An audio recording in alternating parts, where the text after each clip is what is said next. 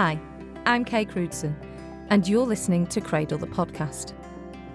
In this podcast, we'll be hearing some incredibly brave stories as we explore different issues and topics surrounding baby loss.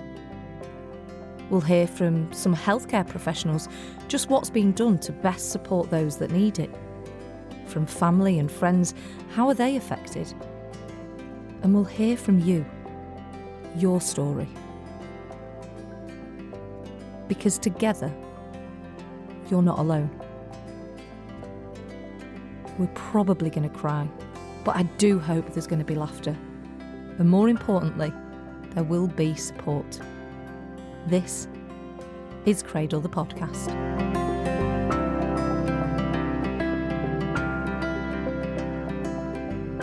I truly believe that every guest on Cradle the Podcast is a special guest in their own right, and the same can most definitely be said about the guest that I am about to introduce to you. She, I feel like if you cut this lady in half, she would be yellow and she'd have the words Cradle written amongst her. She has stood out to me. I've been with Cradle now for 3 years, and I've always known about this lady, mainly because whenever I think about her, I have a smile on my face. She goes above and beyond for everyone, and she just brings joy into the Cradle family. She's one of our ambassadors, and it's the lovely Jules. Jules, thank you so much for being with us today. Thank you so much for inviting me. It's a real pleasure. So, Jules, I know a lot about you. A lot of people don't know a lot about you that are listening now. So, first things first, tell me what you do for Cradle. I started off sharing posts, basically, just on Facebook. And then it expanded to a lot more than that, getting involved with my local hospital in Stoke, fundraising, encouraging other people to fundraise, and carrying on sharing the message of what Cradle does and what we stand for. So you are one of our ambassadors, and you're part of the core family of Cradle, and you're there to support men, women, families in Stafford and Stoke and the wider reach. Like you said, you share posts. But why did you want to get involved with Cradle in the first place? It's a long old story, really, I suppose. For over 30 years, I've suffered in silence because there's been no support network. My story goes back to 1990, when I suffered the first of 3 ectopic pregnancies, and was sent home from hospital with no support network, no nothing, just me and my husband to get on with life, basically. And it took a long time to understand what had happened to me. My third and final ectopic pregnancy was 1996. Again, still no support network, no offers of counselling, just sent home, get on with your life. You know, this is what happens to people. Fast forward to about 3 years ago, or probably a little bit longer than that, I found a Twitter feed called My Ectopic Journey. And everything on that lady's story resonated with me massively. Right down to the fact that she had absolutely no support whatsoever. I didn't know her name at the time. I just followed this lady who to me was remarkable. Then I discovered who she was, again through Twitter, messages and different things. And then I get an invitation to be part of Cradle, and found out that Louise, who was the founder of Cradle, was actually the lady who started the Ectopic Journey program on Twitter. And she invited me to be an ambassador. And I jumped at the chance. No hesitation whatsoever. It wasn't a case of, oh, let me think about it. It was a case of, yes, definitely, because here is somebody who understands what I've been through and somebody who can possibly help me heal. So here I am 3 years later, not healed, but healing, and supporting other people through and hoping that we can change, as an organisation, change the way the NHS treats ladies who suffer any form of pregnancy loss, regardless of gestation or anything like that, how they deal with it, the language that's given, you know, and basically that's me, you know, that I can't be any different than I am. The passion I've got for cradle, as you said earlier, cut me in half. I probably bleed yellow. I don't know anymore. But certainly cradle's given me that place to have my voice heard. And I go into work and I talk about cradle. I go into hospitals, I talk about cradle. I go to the pub and I talk about cradle, and people think, oh God, she's here again. But off the back of that, I've got a fantastic network of people now who will support me. And that's all down to this very new, still very small organisation who supports so many hundreds of people throughout the year. And I think it's fabulous. Jules, can you take me back to the Jules of 1990, pre your fertility journey? Mm-hmm. Tell me about that, Jules. Right. My entire life had been, I wanted three things. I wanted a good husband, I wanted a nice home, and I wanted a family. Now, the family for me was going to be huge. You know, I'm the kind of rugby team mum, if you like. And I met my husband in 1988. We got married in 1989, and we decided the next thing we wanted was a family. So we started trying, and throughout 1989, nothing happened. So early on in 1990, I had a referral to a gynecologist who put me on some medication called Clomid, which we use for ovulation. So she said to me, next time I see you, you'll be pregnant. August, I can't remember the date exactly, but certainly the middle of August 1990, I'd gone out with my dad for the day and I felt ill. I thought I was just having a heavy period. Never thought anything of it. You know, it wasn't unusual. And that was on a Friday. On the Saturday, we'd been out in the evening, had a fantastic night out. Early hours of Sunday morning, I was really, really ill. I was in agony. I was sick. I just couldn't control anything. And Tony, my husband, was due to go to work on that Sunday morning. And he was so concerned, he called the doctor. And the doctor came out and he said, well, could you be pregnant, Mrs. Lindop? And I'm like, doubt it. Not, you know, bleeding like I am. It was hemorrhaging sort of level. And he said, well, I want you to go to hospital. He didn't tell me why. I, no idea what happened if you had a miscarriage. I'd never heard of an ectopic pregnancy. And none of those things, the fact of being pregnant never even crossed my mind. So when he said that, did you stop and think, hang on? No. Could I? No. I was so naive. It was incredible. I can't believe how naive I was at the time. And off we went to hospital in Wolverhampton, and pregnancy test came back positive. And I was absolutely delighted. But it never occurred to me that, you can't bleed that heavily and be pregnant properly. But nobody even mentioned ectopic pregnancy to me. So on the Sunday afternoon, I suddenly had no pain whatsoever. Absolutely nothing. I thought, great, go home now. I'm fine. It was just a stomach upset. And they wouldn't let me go home. And on Monday, I was taken for a scan. And if for anybody who's ever had a scan where they turn the screen away, that is really, really frightening. Because all you want to see is that heartbeat or something that shows that pregnancy is yours and it's real. The screen was turned away. And I went back onto the ward and was told I had to go for surgery, but they didn't know what type of surgery. So I'm bundled off down to surgery, and I have quite vivid recollections of what happened, being put to sleep. And I can remember lots and lots of noise around me. And I could hear somebody shouting, we're losing her. And I couldn't even move my little finger to say, no, you're not losing me, I'm still here. And it was the strangest experience because I'm facing that light that everybody talks about. And a voice came in. Yeah, honestly. And a voice came into my head quite clearly. And I still remember it because I know who it was as well. And this voice was a male voice. And he said to me, it's not your time. You're going back. And I know to this day, it was my granddad.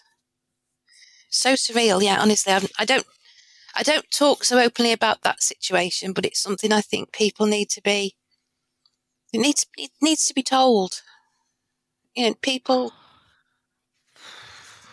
Mate, I've got goose pimples.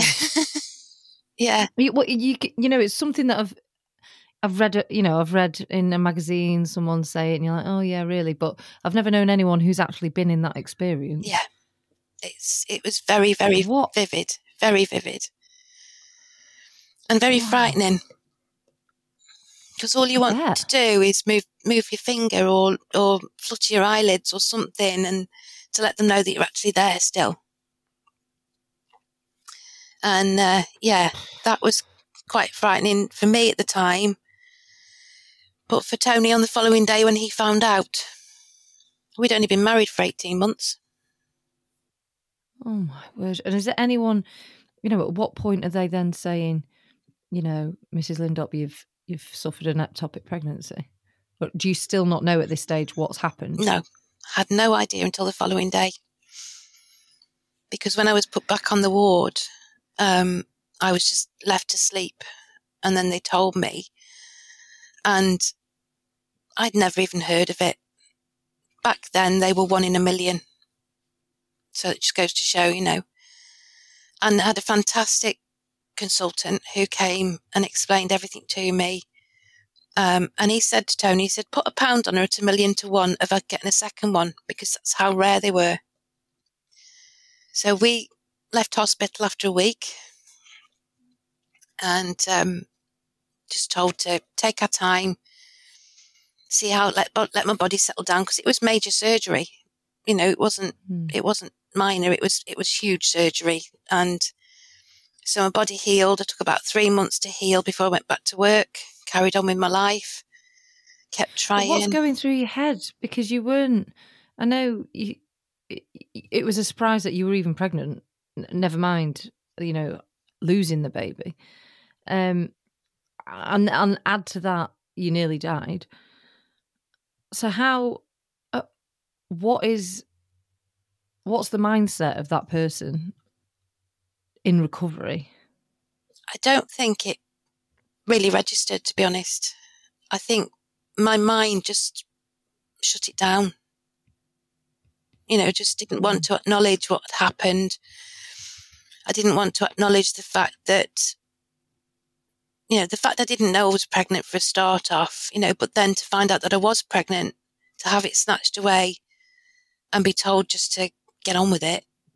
I had no kind of idea of what I was supposed to do with it. There was nothing to bring home. There was nothing to grieve for. There was no opportunity to grieve because it wasn't talked about. It was,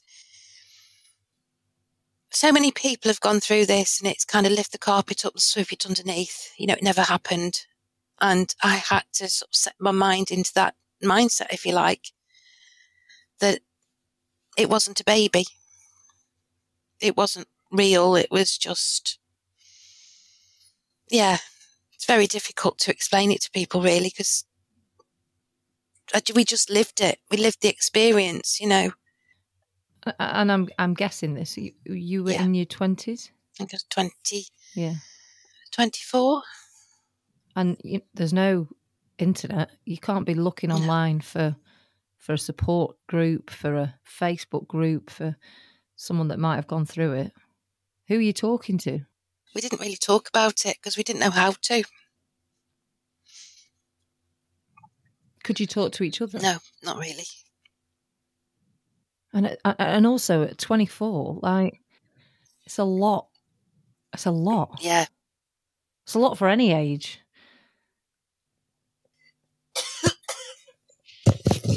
Sorry about that. Oh dear.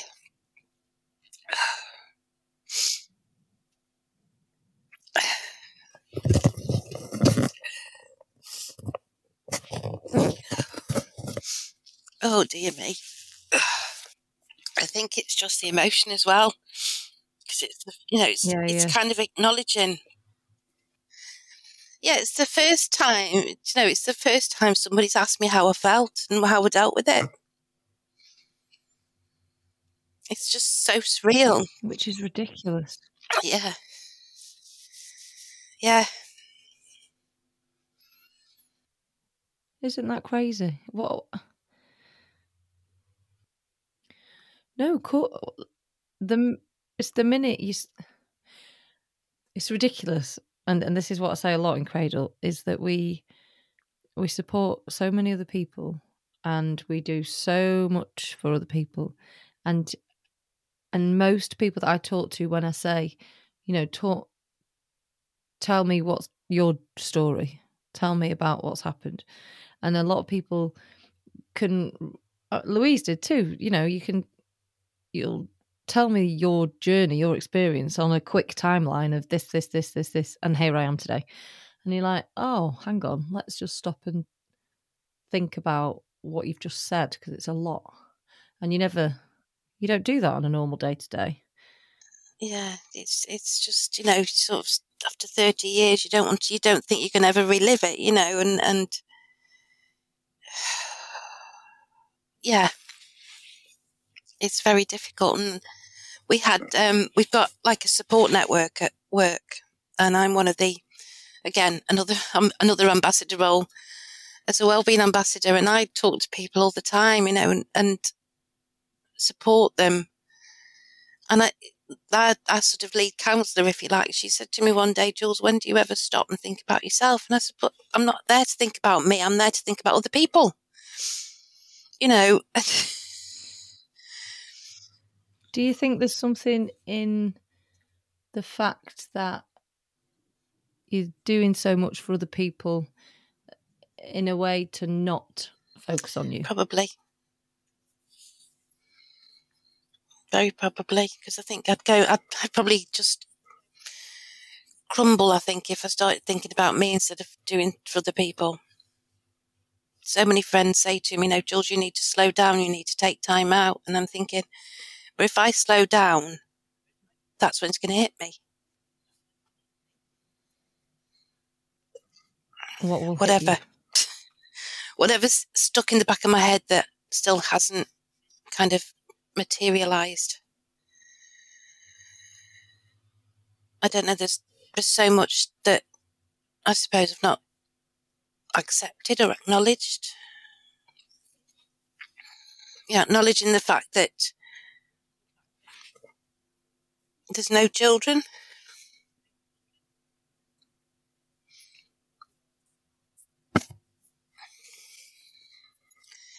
It's a hard thing to acknowledge, Jules. Yeah.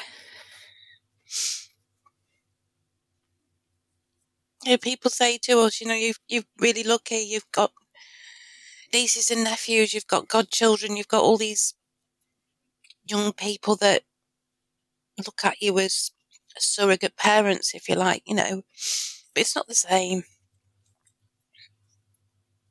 The hardest part is anniversaries, birthdays, Christmas, all those kinds of things when you spend time with family. And we just got us two and the dog. Life with the dog. It's always a blessing. I think the hardest thing is my last ectopic pregnancy, which was in 1996, I was taken into hospital having been treated for miscarriages, and my sister was in hospital in labour. So I've never actually bonded with my niece, who will be 27 next March. And that's... Because that's, I guess, a very clear reminder. Yeah, absolutely. But do you talk to your sister about No, that? we've tried, but she struggles to understand why I can't bond. And even now, all this time later, you'd think I'd have moved on a little bit, but she understands how difficult it is without me having to say anything to her. But it has put quite a distance between us, and we were close at one time. We're not so close now. It's not her fault, though. It's not her daughter's fault. It's just, it was one of those situations that I found really difficult, and I kept thinking, even then, I opted to have my remaining fallopian tube removed and knew that that was the end of any kind of natural pregnancy. The hospital said, we'll give you a session of IVF and see how you get on with that. But when your body's been ravaged by 3 ectopic pregnancies and numerous miscarriages in between, you just know that you can't take any more. So that's when we stopped. And then in 96, 97, I had a hysterectomy. I was 32. Just couldn't face the fear and worry of more life-threatening pregnancies, basically. So that's a 7-year journey of repetitive loss. Yeah. Trips to hospital, checks for this, tests for that. You name it, we had every test they could throw at us just to try and find what was going on. And they found nothing wrong. No reasons for the ectopic pregnancies, no reasons for miscarriages, nothing at all. Just bad luck. So to that chap who said to you, go and put a bet on her. We could have been millionaires. Well, I guess with, I've not experienced an ectopic. And, up until I started to work closely with Cradle, I think I was probably naive in knowing really what it was and the fact that you could have repetitive ones. And how, you've said it yourself, you were close to death, how life-threatening they are. Yeah, it's very scary. Very scary. And trying to explain that to people, I've had friends who've presented with very similar symptoms, and I've said to them, please go and get checked now. I can't be pregnant. It's this, that, and the other. And I've said to them, please go and just get checked at the doctors, have a pregnancy test, ring up the scan unit and ask for an early scan. And fortunately, with the exception, I think, of one friend, none of them were actually ectopic pregnancies. They were just suffering with early pregnancy pains. And one lady, she did actually have an ectopic pregnancy, but they caught it in time, and she's gone on to have children since. So she's been absolutely fabulous. But it's getting that message out there that these things aren't just something you get over. It's, it is a life-threatening condition. It is very painful. And I know that there's people out there who've suffered PTSD as a result of it, because, a ruptured ectopic pregnancy, you lose your fallopian tube, you lose your baby, you can lose your life as well. It's really difficult. How do you think the experience that you've been through has changed you as a person? I think it's given me more confidence. And I know that sounds probably a bit bizarre. Before I got pregnant the first time, I was a very quiet, very reserved person. I wouldn't say boo to a goose, basically. And I think certainly since joining Cradle, I've got a voice, and people listen. In actual fact, I was on a workplace training, residential training thing a couple of years ago, and one of our trainers was ex-England international rugby player, and he said, I was the only woman on this training course. There was 20 or so guys on there as well from work, and this guy said, hang on a minute, fellas, he said, Jules' voice needs to be heard. And him saying those words made me realise, actually, I do have a voice that needs to be heard. And I think that's, it's given me the confidence, having gone through that experience of 3 ectopic pregnancies, never mind the rest of it, has given me the confidence to stand up and say to people, this happens. we have to be listened to as women. We have to be listened to as a family. We have to be listened to as couples. We need to change what happens in the world now.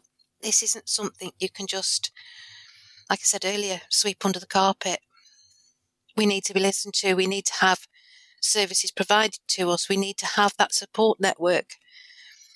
And if taking some bags into a hospital can allow me to do then that's what I'm going to do. Why do you think it's taken you 30 plus years to be able to talk? Fear of judgment. Blame, I suppose. I've always thought there was something I'd done wrong. And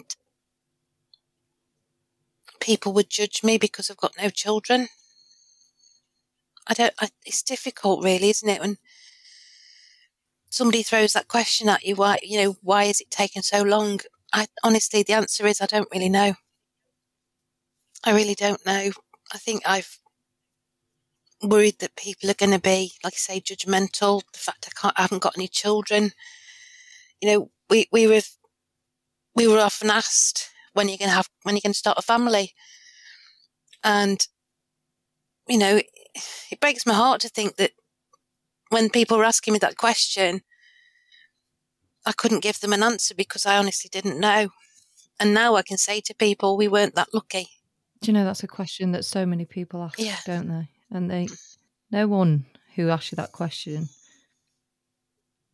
they obviously hadn't known about your experience. No. It's heartbreaking. And I know now, you look back and you think, would I have asked that question of somebody? Somebody who's got married, you're having a family? Because it's an assumption that you're just going to do that. You're going to have a family. But not everybody's able to. And I think we need to, as a society, we need to give people the opportunity to say, I want a family, but I can't have one, without any judgment, without any need for explanation as to why they can't have a family. Because not everybody's comfortable in saying, I had ectopic pregnancy, or I've had miscarriages, or whatever reason, or I just don't want children.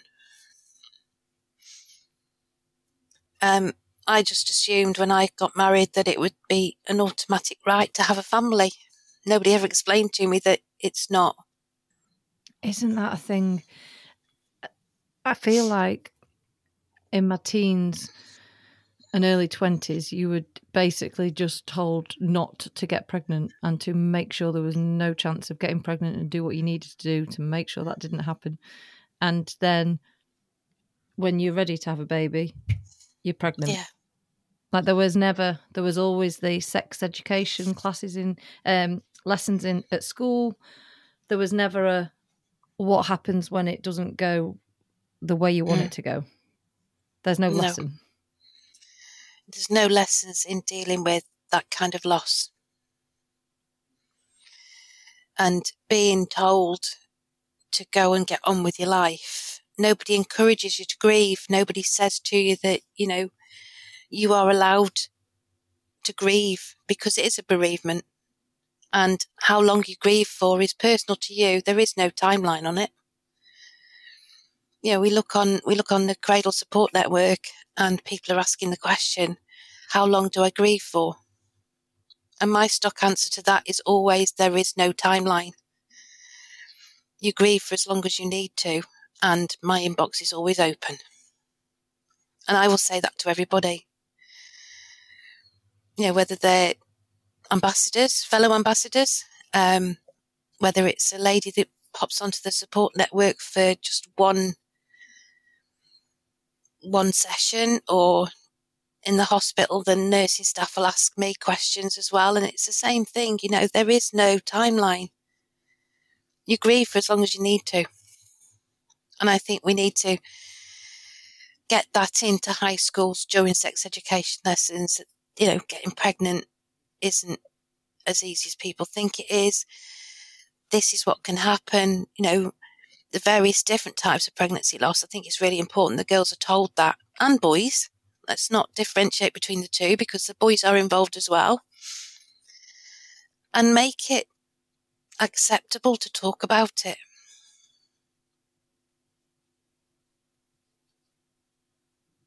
Does the grief ever stop, though, Jules? No, I don't think it does. Not really, because you're always carrying that memory. It doesn't matter. Like yourself, you've had a rainbow baby. You've had your own bereavements. The rainbow babies don't replace, because you know that baby was something that you wanted. You'll carry that with you for the rest of your life. I don't think it ever stops. And anybody who says it does, I couldn't believe them. 30 years and it's still there, but it's, the healing process is a lot easier now because I have this huge support network from cradle. Do you think if you'd had that in the 90s, you'd be a different person today? I don't think so, no. I think I'd still want to support people. I'd still want to take that message out there. I'd still want to walk in the hospital with those yellow bags and people stop you and ask you, what are they? And from the first time I walked in and somebody referred to them as evac bags, and I'm like, no, they're not, to now going in and the cradle lady's here. Because that's what I get when I walk in the hospital now. Oh, look, the cradle lady's here. So having in that sort of 3 years changed just that tiny little bit. Just imagine what we could do in 20 years, 30 years. How cradle will have changed. What do you think that looks like? I think it's going to be huge. Well, there's no think about it. I know it's going to be huge. We're going to be in every trust in the UK. People are going to know cradle because we give something that's tangible. We're not there on a website saying, oh, this is what we do and that's what we do. Yeah, we do that, but we do something really tangible. We go and give people a purpose. They have something that says somebody understands what we're going through.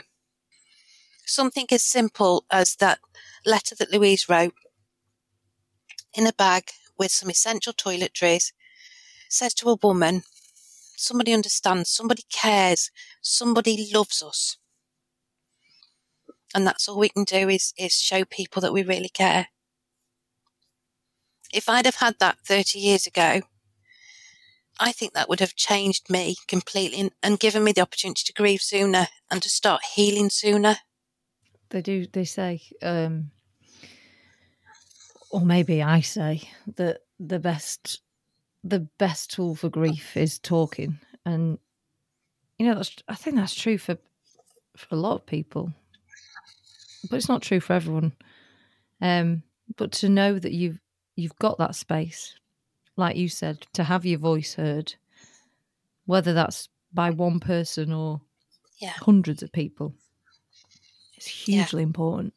I mean, off the back of it, I've met some incredible people, and it's not just hospital staff. I've actually, I've connected with a funeral director because of Cradle, because he set up a new business, and I asked if I could go and talk to him about what we do. And he's been an absolutely fantastic support for me as well. He's had tissue packs and cradle cards, and he will refer people to us if he's dealt with somebody. The people I've met have just been absolutely incredible. My local Seroptimist Society, I've been awarded by them. I've got the opportunity to go and talk to them face to face in the new year. I've got a local WI group who want me to go and talk about Cradle as well. It's just been an absolute incredible journey for me, to meet just amazing people, absolutely amazing people. And while that's incredible for you, 1 in 4 continue to miscarry. And so the more people that you are connecting with, the knock-on effect, more people will know that we are there. And I think the biggest thing for me was just 12 months ago, going to an award ceremony in London because my boss had nominated me for the work I do for Cradle. And Cradle got known in London at this award ceremony in the Highways Network, which is my work environment. Right, that's incredible. And I bet there was no one else there that was being awarded for the hard work that Not they for put that. towards a miscarriage charity. Most of them they'd done something on the network, on the Highways Network. My colleague Jason, who raised quite a lot of money for Cradle 2 years ago, he was awarded for his charity work and for his charity fundraising. And he kept saying to me, "This is for you and for Cradle." But you know what? I bet you opened up so many eyes. I had so many people come up to me afterwards. So many people who, my wife's had a miscarriage. Can we network with you for Cradle? Can we do this, that, and the other for Cradle? And a few people have come back to me and they've been given Louise's contact details. I don't know how far they've taken it, but I still use my network on the Highways Network. I still put stuff on LinkedIn. I put stuff on Facebook because for me, it's so important that Cradle's message gets out there to everybody. I get it on the internet at work, if I've got a plan for something, or I'll put on, this weekend I've delivered 20 bags to Royal Stoke Hospital, or I've done, this is what I've done, or this is what I'm looking for. And that tiny little bit of networking brings in so much resource for me. Things like, what do you need this month, Jules, to go in your bags? And you end up with 20 hairbrushes, which is great, and they've just put something out asking all staff to nominate a charity. Jason and I have both put Cradle on for next year's charity for the company. So you never know. Jules, the way you talk, the change in your voice when you talk about the work you do for Cradle and what Cradle means to you and how you want to support the people is a joy to hear, because you are uplifted and you sound like you're singing. And that to me is you all over when it comes to Cradle, that you have put the experiences that you've been through and that you've not been able to talk about for so many years. And, we can hear it in your voice when you talk about your ectopic pregnancies. You do carry that grief with you, but the minute you start talking about supporting other people and how you do that, you're just uplifted, and it's incredible. Thank you. Thank you. Sorry. Yeah, it's just, I just feel that if it's one small thing I can do that makes a difference to somebody, then my life's fulfilled. It's like I say, taking bags into the hospital and people seeing them. And I've been stopped by nursing staff, by porters, by various different people walking through the hospital, and they go, what are those? One lady, she said to me, "Oh, look, it's present time." And I said, "But it's not the sort of presents you want," and explaining them what I'm doing and why I'm delivering them. And the look on their faces changed to, you think, well, I don't know, I can't really explain it. Their faces drop because it's going to somebody who's really suffering, but then they're seeing that suffering is going to be supported by somebody who understands. And spending time with some of the gynae team in the summer, explaining to them why I do what I do. And it's not just a bag anymore. It's more meaningful than that. There's a lot of thought goes into what goes in the bags. And there's a reason why we put things in there. And I explain all of that to them, even down to the little tea lights. Because somebody once said to me, I'm not going to give the equivalent of a wedding favour, because what's the point in that? And when I said to them, the reason we put them is it's symbolic of a way out of the darkness. All of a sudden I get lots of tea lights, and it's people's understanding of why we do what we do and why we put what we put in the bags. We could fill bags up with essential toiletries, and they are just that, they're essential toiletries. But you put something in that's symbolic, and that makes a huge difference to somebody. And again, the letter. That letter, I pick that letter up every day and read it, because every day I see a different meaning to what's been put on it. And it's yeah. Do you? There's one in my drawer at work. Because if somebody says something, I say, read this. Do you know what? If you've not seen one of our letters, we'll add it to the show notes. It's the Dear Friend letter. So our founder, Louise, who you may have heard the episode where I chatted to Louise, episode 1, I do believe. She wrote that letter because she wanted to write a letter to herself that she wished she'd had when she was there alone in hospital. And that's the letter that you refer to, Jules. It's our Dear Friend letter. And it's exactly that. It's, dear friend, you're not alone. We're here. There is someone for you. For all those people, myself included, that left the hospital without their baby, without hope, and without any contact details of anyone to talk to, just sent away and told to move on. It's for you. Because no one should feel like that. Not at the worst time. Not ever. What would you say if you could, and I had an amazing transporting machine, what would you say to Jules in 1997? The Jules that had experienced 7 years of losses and a hysterectomy. If you could say anything to that Jules, then what would you say to her?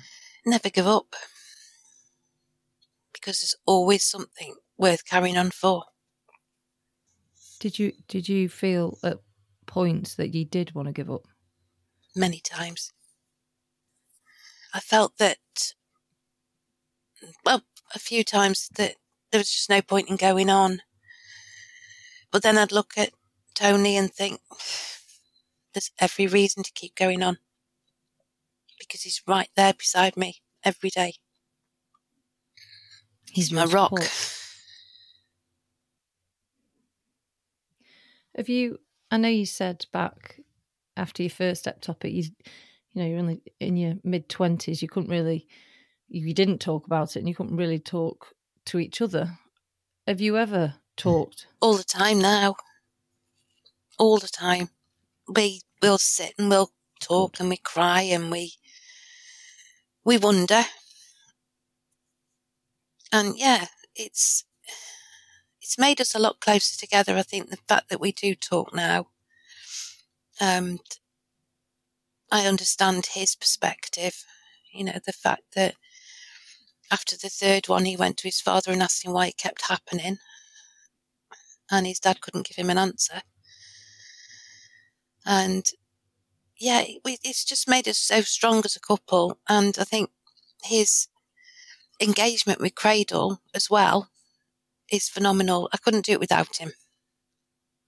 I couldn't imagine trying to, load bags into his car so he can drive me to the hospital and park up while I run into the hospital, drop them off and come back so we'd have to pay for parking. Not to mention the one night he came home from work and there was 21 packages in the garage and all the, trawling boxes up and down the stairs to put them in the spare room and helping me sort everything out. He's an amazingly, incredibly supportive person. in everything that he does to support me with this. And he must be so proud of you. I think he is. I bet he is. And so you are living proof that out of the worst times, out of the darkest of times, there is hope. Yeah, absolutely. So what's next for Jules? Oh dear. Keep doing what I'm doing. Keep spreading the word of Cradle, keep delivering bags into the hospital, keep being Jules, I suppose. Person who listens and no judgment. And if somebody wants to sit in silence, then I'll sit in silence with them. And I will continue to do that for as long as I'm able to.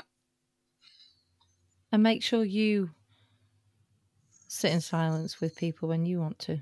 And make sure you talk and keep that voice heard. I will. Because your boss is right. We all have to look after our Jules. Yeah. Make sure that there are. And I know Tony is. And you know that everyone in Cradle is here for you whenever you need it. But you must remember that. Make time for yourself. It's hugely important. We never, ever do we? We never make time for ourselves. No, that's very true. We don't. We just, if you're a caring person, you put everybody else before yourself. And somebody will say to you one day, when are you going to stop and think about you? And that's when you do it. Well, make sure you do, young lady. I will. And listen, thank you so much. Honestly, on behalf of every single person that you've ever listened to, spoken to, stopped and had a 2-second chat with, that you've given a Cradle bag to or explained about why we put peppermint tea bags in, thank you. You are Cradle through and through. It's an absolute pleasure. It's an absolute pleasure. It really is. If anyone in your area would like to support you, to help you raise funds or collect toiletries, how can they get in touch with you? I'm on Facebook at Cradle for Staffordshire UHNM NHS Trust, or you can email me at cradlejules@gmail.com and I will get back to you as soon as I possibly can. Because I quote, my inbox is always open, Jules. Yeah, absolutely. You are an absolute sweetheart. And every time. Thank you so much, Kay.